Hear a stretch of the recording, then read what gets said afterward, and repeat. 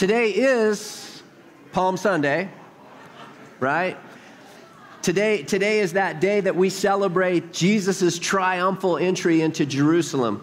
The day that he came riding in humbly, mounted on a donkey into Jerusalem, where all of the people laid their coats before him and took palm branches and waved them before him and shouted, "Hosanna," or "Save us." Remember, as he came mounted on a donkey, it meant that a king who was mounted on a donkey as he came in, riding into a town, was a king who came seeking peace.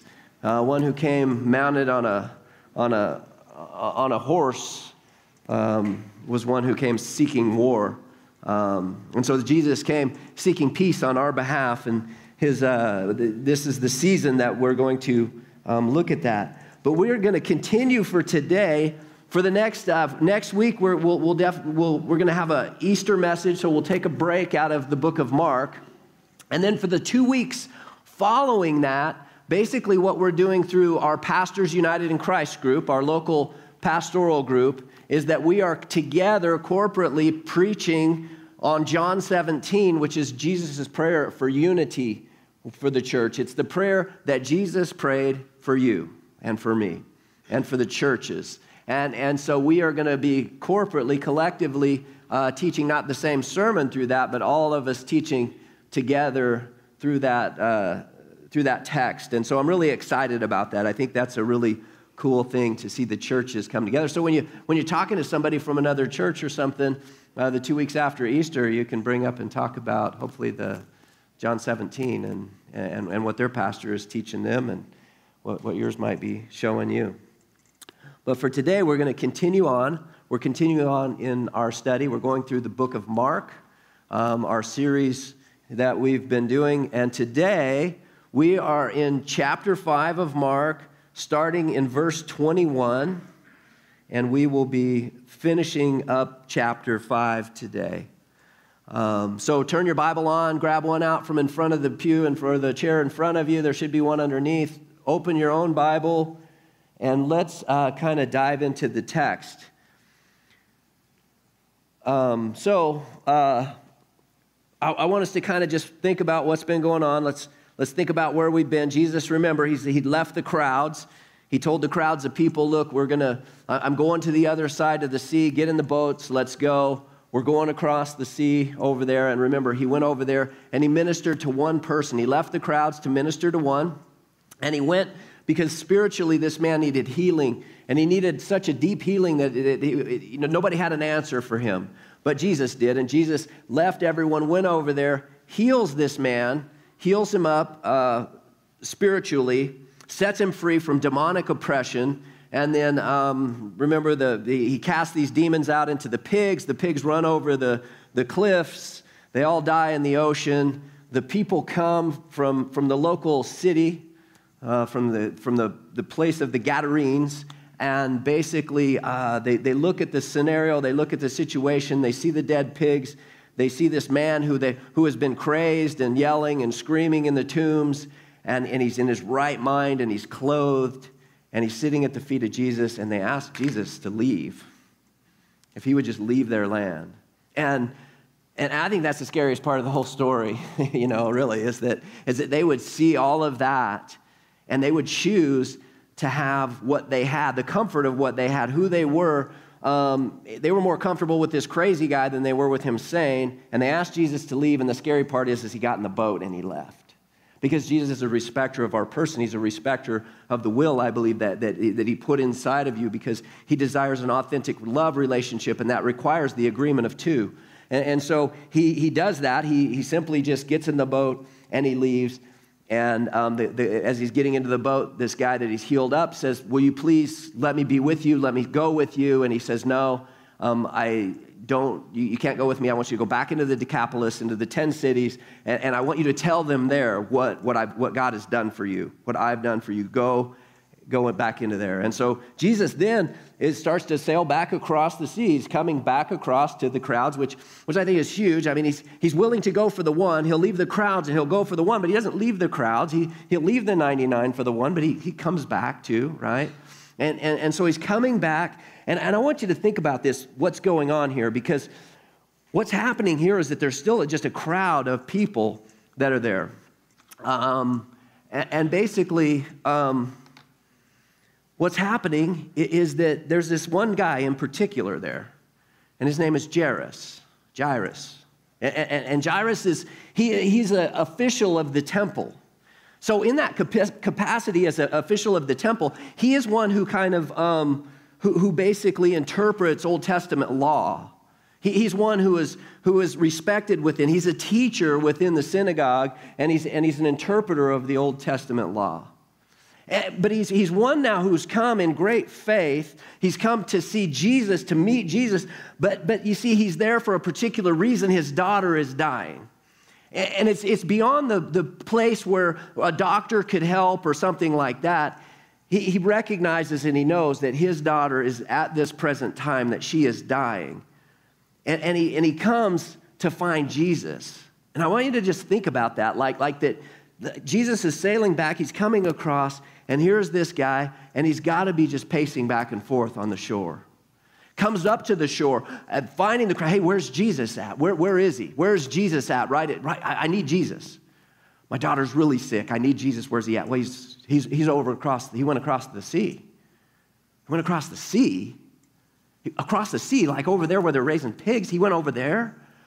Oh my gosh, just can you imagine just what's gripping him at this point as he just paces back and forth on the shore looking for a boat to show up with a sail on it. And pretty quick, one shows up. And I bet it took forever for that boat to reach the shore, right? I bet it just took forever for this boat to make it onto the shore. And then when he gets to the shore and he steps his foot on the shore, immediately the crowds come in on him. So let's look into the text here. So it says, when Jesus had crossed again in the boat to the other side, a great crowd gathered about him, and he was beside the sea. Then came one of the rulers of the synagogue, Jairus by name, and seeing him, he fell at his feet and implored him earnestly, saying, my little daughter is at the point of death. Come and lay your hands on her so that she may be made well and live. And he went with him. So there's this great crowds all around Jesus, but Jairus fights his way through the crowds to get to Jesus, falls at Jesus' feet, explains his situation. My daughter is almost to die. Will you please come? And Jesus says, okay. And Jesus begins to make his way. They begin to then make their way through the crowd, and they begin to head to Jairus' house. Imagine for Jairus what this looks like, what the angst that is within him, within his soul, and just the desperation that he has, and he's trying to get there, and he wants to get there as quickly as he can. I bet he's walking on in front. He's in front of Jesus, and he's leading the way, and he's, get out of the way, come on. And he's getting Jesus through this crowd. It says a great crowd followed him and thronged about him. And there was a woman who had a discharge of blood for 12 years, and who had suffered much under many physicians, and had spent all that she had, and she was no better, but rather grew worse. So here's a woman, right? And she is unclean. According to Old Testament law, she is unclean. She has a discharge of blood that won't stop. And so for 12 years, she has been fighting this thing. She's been struggling with this thing. She's been visiting doctors and anybody that might be able to help. Maybe any kind of spiritual help that anybody might give her, and physical help. And it says that she has spent everything that she has. She has no more personal resources because of this thing, and nobody can really help her. Physically, She is beyond anybody's help at this point. Remember, the other guy spiritually was beyond anyone's help. Now we're seeing this woman who physically is beyond anybody's help at this point. Nobody has an answer for her. As a matter of fact, the physicians have been trying all kinds of things, and I can only imagine how gruesome that might have been for her and the different things that they were attempting, and they have no answers for her. She spent all that she has. She was no better. She was actually worse because of the care and because of the things that had been going on. But she had heard reports about Jesus, and she came up behind him in the crowd and touched his garment. For she said, "If I touch even his garments, I will be made well." And immediately the flow of blood dried up, and she felt in her body that she was healed of her disease. And Jesus, perceiving in himself that power had gone out from him, immediately turned about in the crowd and said, "Who touched my garments?" And his disciples said to him, "You see the crowd pressing around you, and yet you say, 'Who touched me?'" And he looked around to see who had done it, but the woman, knowing what had happened to her, came in fear and trembling and fell down before him and told him the whole truth. And he said to her, "Daughter, your faith has made you well. Go in peace and be healed of your disease." So think about this. Now, she comes up, again, there's a crowd of people, and she is making her way through this crowd of people, and everybody that she touches in the process of that is becoming defiled. They're unclean. They unbeknownst to them even, but anybody that she brushes up to with in the pursuit of this is now become unclean. And I think pretty sure that she's coming up behind Jesus because Jairus is in front. See, Jairus he is the guy, he's been at the temple, and for the last 12 years, he's probably been keeping a really close eye on her, knowing the Old Testament law, knowing that she is unclean and that she can't be there and that she's not welcome there, because if she goes there, she'll defile the place. And so what does she do? She comes around the religious leaders of the day. She doesn't go to them because she knows they haven't had an answer for her. They haven't taken her in the right direction. As a matter of fact, for 12 years, they've been dealing with this lady. He's probably done with her. He's probably over it. He's probably like, this is how we get. When there's somebody and there's such a struggle and they keep in that same place and that same spot, there's just a place where we just get done. We're like, oh, just go away. Just go away because I don't have an answer for you. I don't have help for you. I don't have anything that I can offer you right now. But she in her faith and Jairus in his faith are both pursuing Jesus for a healing that is desperately needed. Now, so this woman sneaks up through the whole crowd, defiling everybody. She touches the hem of Jesus' robe, and boom, she's healed, right? She's healed immediately. She even knows, she can feel and tell in her body that something has changed, that she's had an experience here, that power has left Jesus, and it's come into her, and it's brought healing to her, and now she is healed. And Jesus stops. He stops. Now, this is an interesting thing, too. Imagine what is going through Jairus' head at this point. Imagine what he's thinking. Imagine what he's really thinking whenever she steps forward and says, "It was me." Now Jesus has just stopped for a woman. When he was following the temple official, he stopped now and is making room and way and healing and opening up the possibility of that for a woman. And so for us, we're kind of like, well, big deal. But trust me, culturally, this is huge. This is one of those times where we see how deeply Jesus ministered to women, how deeply Jesus cared, and how he ministered to them, and how he opened up ministry and life to them in a way that was so radically different. We can't even really kind of wrap our heads around it because we don't really get it. But you see, Jesus stops for her. And can you imagine now what's going through Jairus' head in this idea that, like, don't stop, Jesus. We can't stop. And Jesus is like, just, hey, who did that? Power just went out from me, right? Jesus knows that something has happened. His disciples are like, hey, what are you talking about, Jesus? There's all kinds of people that are brushing up against you, right? But Jesus says, no, I get that. There's a lot of people brushing up against me, but somebody touched me. Somebody touched me in anticipation and in faith and in a way that all of these people who are brushing up against me didn't touch me. There's crowds of people here, we get it, but somebody truly touched Jesus. And when that happened, you see what happened to her, and like we've talked about this with the leper and even with the demoniac, what was on her did not get on Jesus. What was on Jesus got on her, right? That she did not defile Jesus when she touched him. His righteousness covered her. His righteousness came and it made her whole and it made her clean. And you see, she represents, remember, we've been to a place where Jesus dealt with a spiritual infirmity. We're going to a place where he's dealing with physical infirmity and sickness. But for her, this is both worlds. Because her physical infirmity is leaving her spiritually defunct. Because she's not allowed. She defiles everything she goes. And here's the other thing. Chance mentioned this the other day. I thought, what a great point.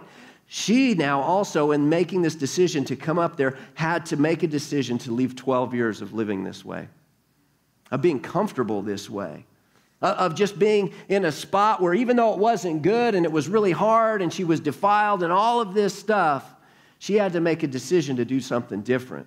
She had to make a decision to go and touch Jesus and allow his healing into her life.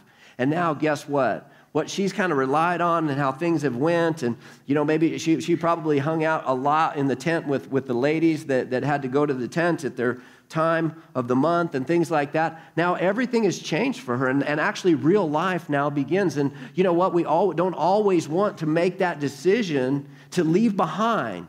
Sometimes we're more comfortable in the brokenness and the messed up stuff that's going on in our lives. We're more comfortable there than we are actually getting close to Jesus and touching him and allowing him to heal us and make us whole. Because there's a reality when that happens, we know then that there's actually a responsibility, right, that goes with that. But you see, there's this thing too that like only she could be right for her. She could only she could do the things that could help in this situation. There was nobody else that could help her. You and I, we have a responsibility, honestly, for our healing, for our well-being. We have a responsibility in this world to seek Jesus out and to allow him to get into the places that are really a mess. You see, everything about this is really just messy. It's not a pretty thing. This healing that he's going to do here is something that, again, just leaves her just defiled and outside of this whole thing, marginalized, on the sidelines. But she's got to make a decision to get off of the sidelines and to go and to touch the one who can help her. And now she's going to have to figure out how to live all over again. And that's intimidating for some people sometimes. Sometimes that's intimidating. But you see, this is why. And so why did Jesus stop? I mean, I think Jesus stopped for everybody there, including us. You see, because if we didn't get this kind of this thing that shows, you know what? Jesus isn't partial. He doesn't show partiality. He just stopped for somebody who touched him and touched him for real as he was following probably the most important guy in the crowd, right? But you see, Jesus doesn't operate like that. He doesn't show partiality. His church isn't supposed to show partiality. We're not supposed to live under a hierarchy. We're supposed to remember that at the cross, everything is even. It's really the place, Christianity is the place where true equality actually exists. That everybody is the same. That we're all in need. There's this reality that we're all broken in who we are. We're all defiled. There's nobody here who is right. We're all in need of sneaking up and touching him and allowing him to do in us and through us what only he can do. Can you imagine what Jairus is thinking? I keep saying it. Jairus is thinking. It's too late for her. We can't stop here for her. It's too late for her. I've been dealing with her for 12 years. I've got my precious little girl who's 12 years old. Do you see the irony here? This woman's been dealing with this for 12 years. We're going to see that Jairus' daughter is 12 years old as well. For 12 years, this has been something just ongoing. And now his precious little girl is dying. And he stopped. And I can't imagine what's going through Jairus' head. But it says, while he was still speaking, there came from the ruler's house someone who said, your daughter is dead. Love you, Pastor. And I can tell you, I know what that's like. I know what it's like for somebody to come in on your Tuesday morning and tell you that your daughter is dead. I can tell you the dread and the angst and the denial and the fear and the chaos and the I don't know what's going on here that goes through your head and what's going through Jairus' head at this moment. I don't have to think I know. And they said, just why even trouble him anymore? Might as well just let him go because it's too late. It's too late.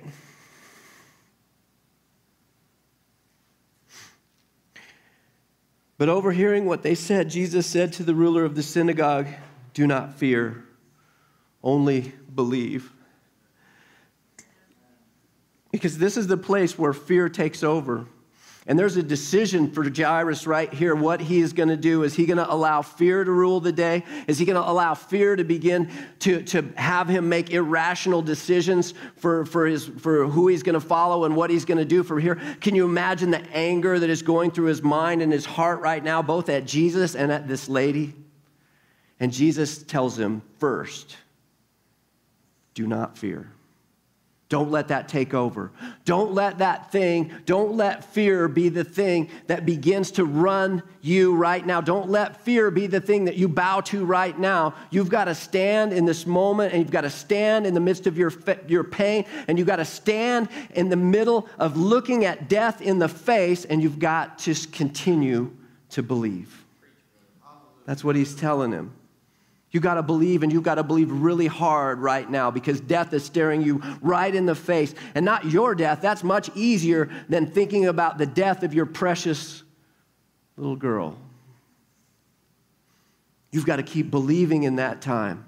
And if you don't keep believing, if you don't keep trusting, if we don't keep looking into a bigger picture than what's out there and what's around us, then we're going to fall to fear. And fear is going to begin to have unhealthy results in our life.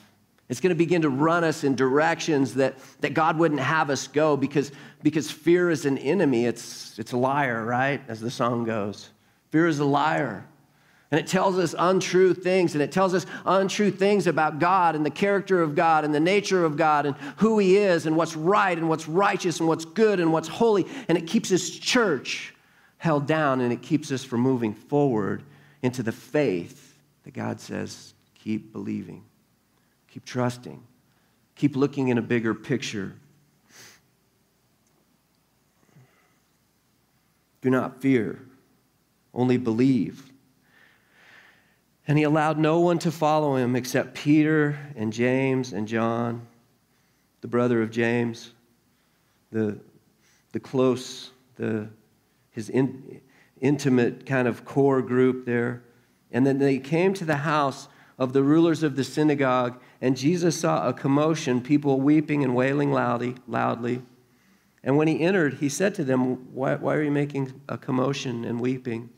The child is not dead, but sleeping.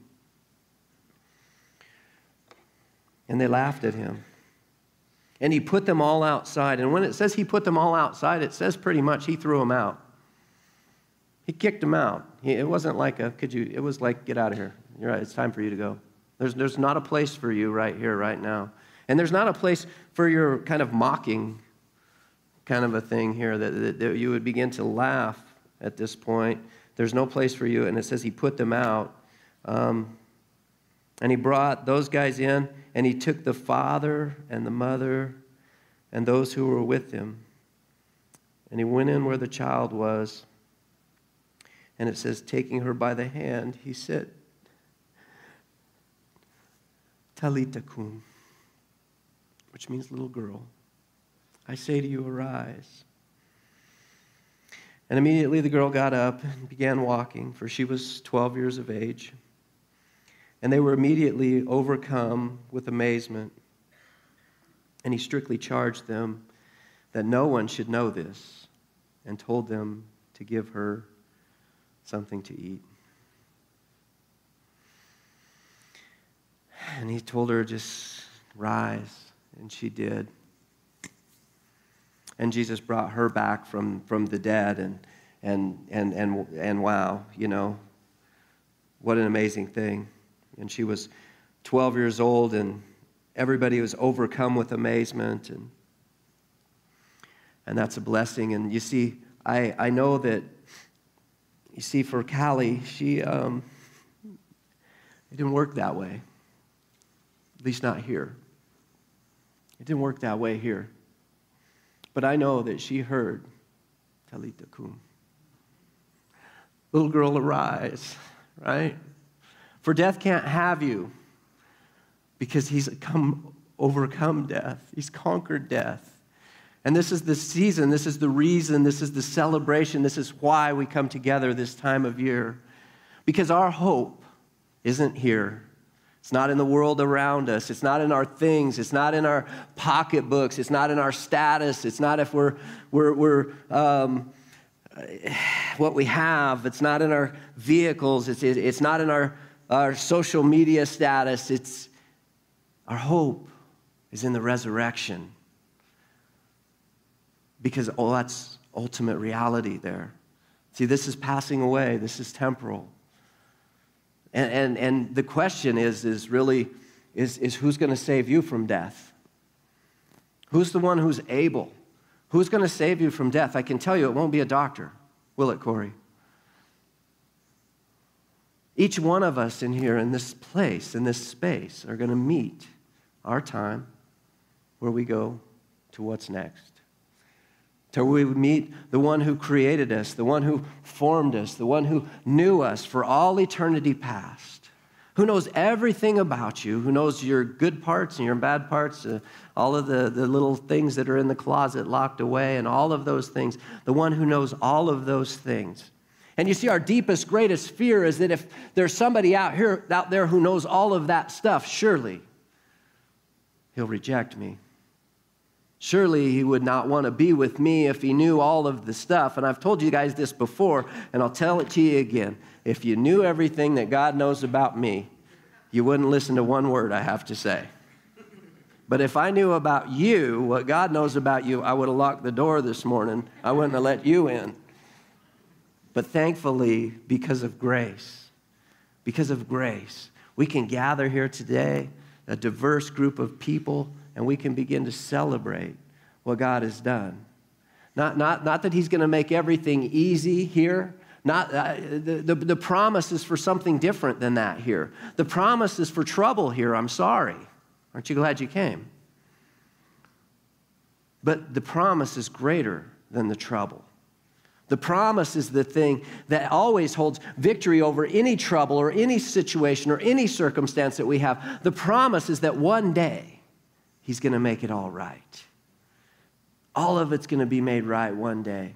All of it is going to make sense one day. One day, he's going to turn around the tapestry from where we've been looking at it on the backside, and it just looks like a mess, and he's going to turn it around, and he's going to show us the beauty of what he's been doing.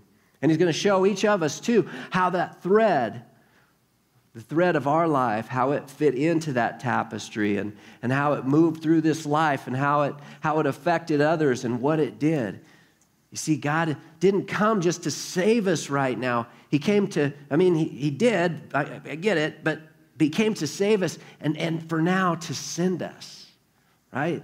It's just like the demoniac, and it's when he wanted to get on the boat, he was like, I just want to be with you, Jesus. Remember, that's a picture to us in the church. Like, that's who we were, was this demoniac. And he crossed the ocean. He crossed out of the popularity of heaven and the goodness of heaven, and he crossed through a storm, basically, to get here, to come to this side, to meet us, to heal us, But then when we say, hey, we just want to go with you right now, he's like, actually, I have work for you to do.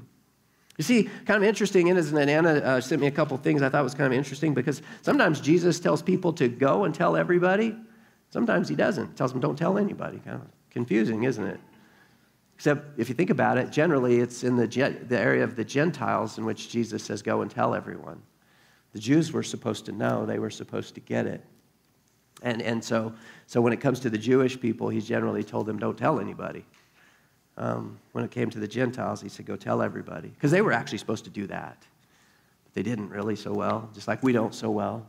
And sometimes we point the finger, we worry about the world out there when God is actually saying, sometimes we're like, God, how could you let this get like this? How can you do this? How come there's people starving in the world? And how come there's brokenness in the world? And how come there's wars? And how come within our community here, the beautiful community that we live in, how come there's such brokenness in families and things just awful? Too many awful things that we don't want to even talk about or explain today. How come they're happening?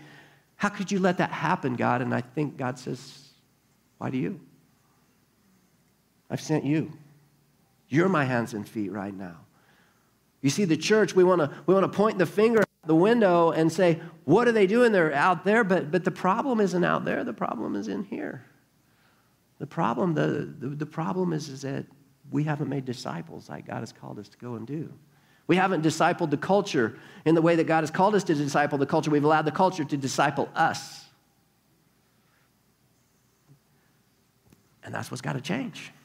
We've got to become committed to making disciples, committed to investing our life like Jesus did. It was never convenient for him to go to the places he did and do the things he was doing. The ministry, it wore him out. It actually made him pretty tired, didn't it? We see his humanity play out and where he was like, man, I got to crash on the boat here for a while. I'm tired. Today is for tired. We're here not to fill our bucket list. You can fill your bucket list in the next deal. We're here to work. Now, that doesn't mean I'm against having some good times. I like good times, and I like to travel. I like to do things too. But we can't let that take preeminence in our mind and in our thoughts and in who we are, that everything is spiritual, right? For this woman, there was no separation between the physical and the spiritual. There's none for you and me either. Everything that we do is meant to be ministry. Wherever we go, whatever we do, whatever thing we have, whatever things we have are just, it's just a stewardship. We're a steward of what we've been given, and one day we'll be held to account for what we've done with it. So, a couple thoughts. This. If you've never reached out and you've never touched the hem of his garment, if you've never recognized your own need, your sinfulness, that you've got a problem and that problem defiles you and that problem really, the Bible calls it sin. And it's basically anything that's in contradiction to what God would do and who God is. And so if you've never asked for help with that, if you've just kind of tried to provide your own answers or solutions and asked others to provide answers and solutions and you've just, you've never gotten to that place, then I can tell you that that's the first place you got to get. You got to get to the place where you're just out of personal resources.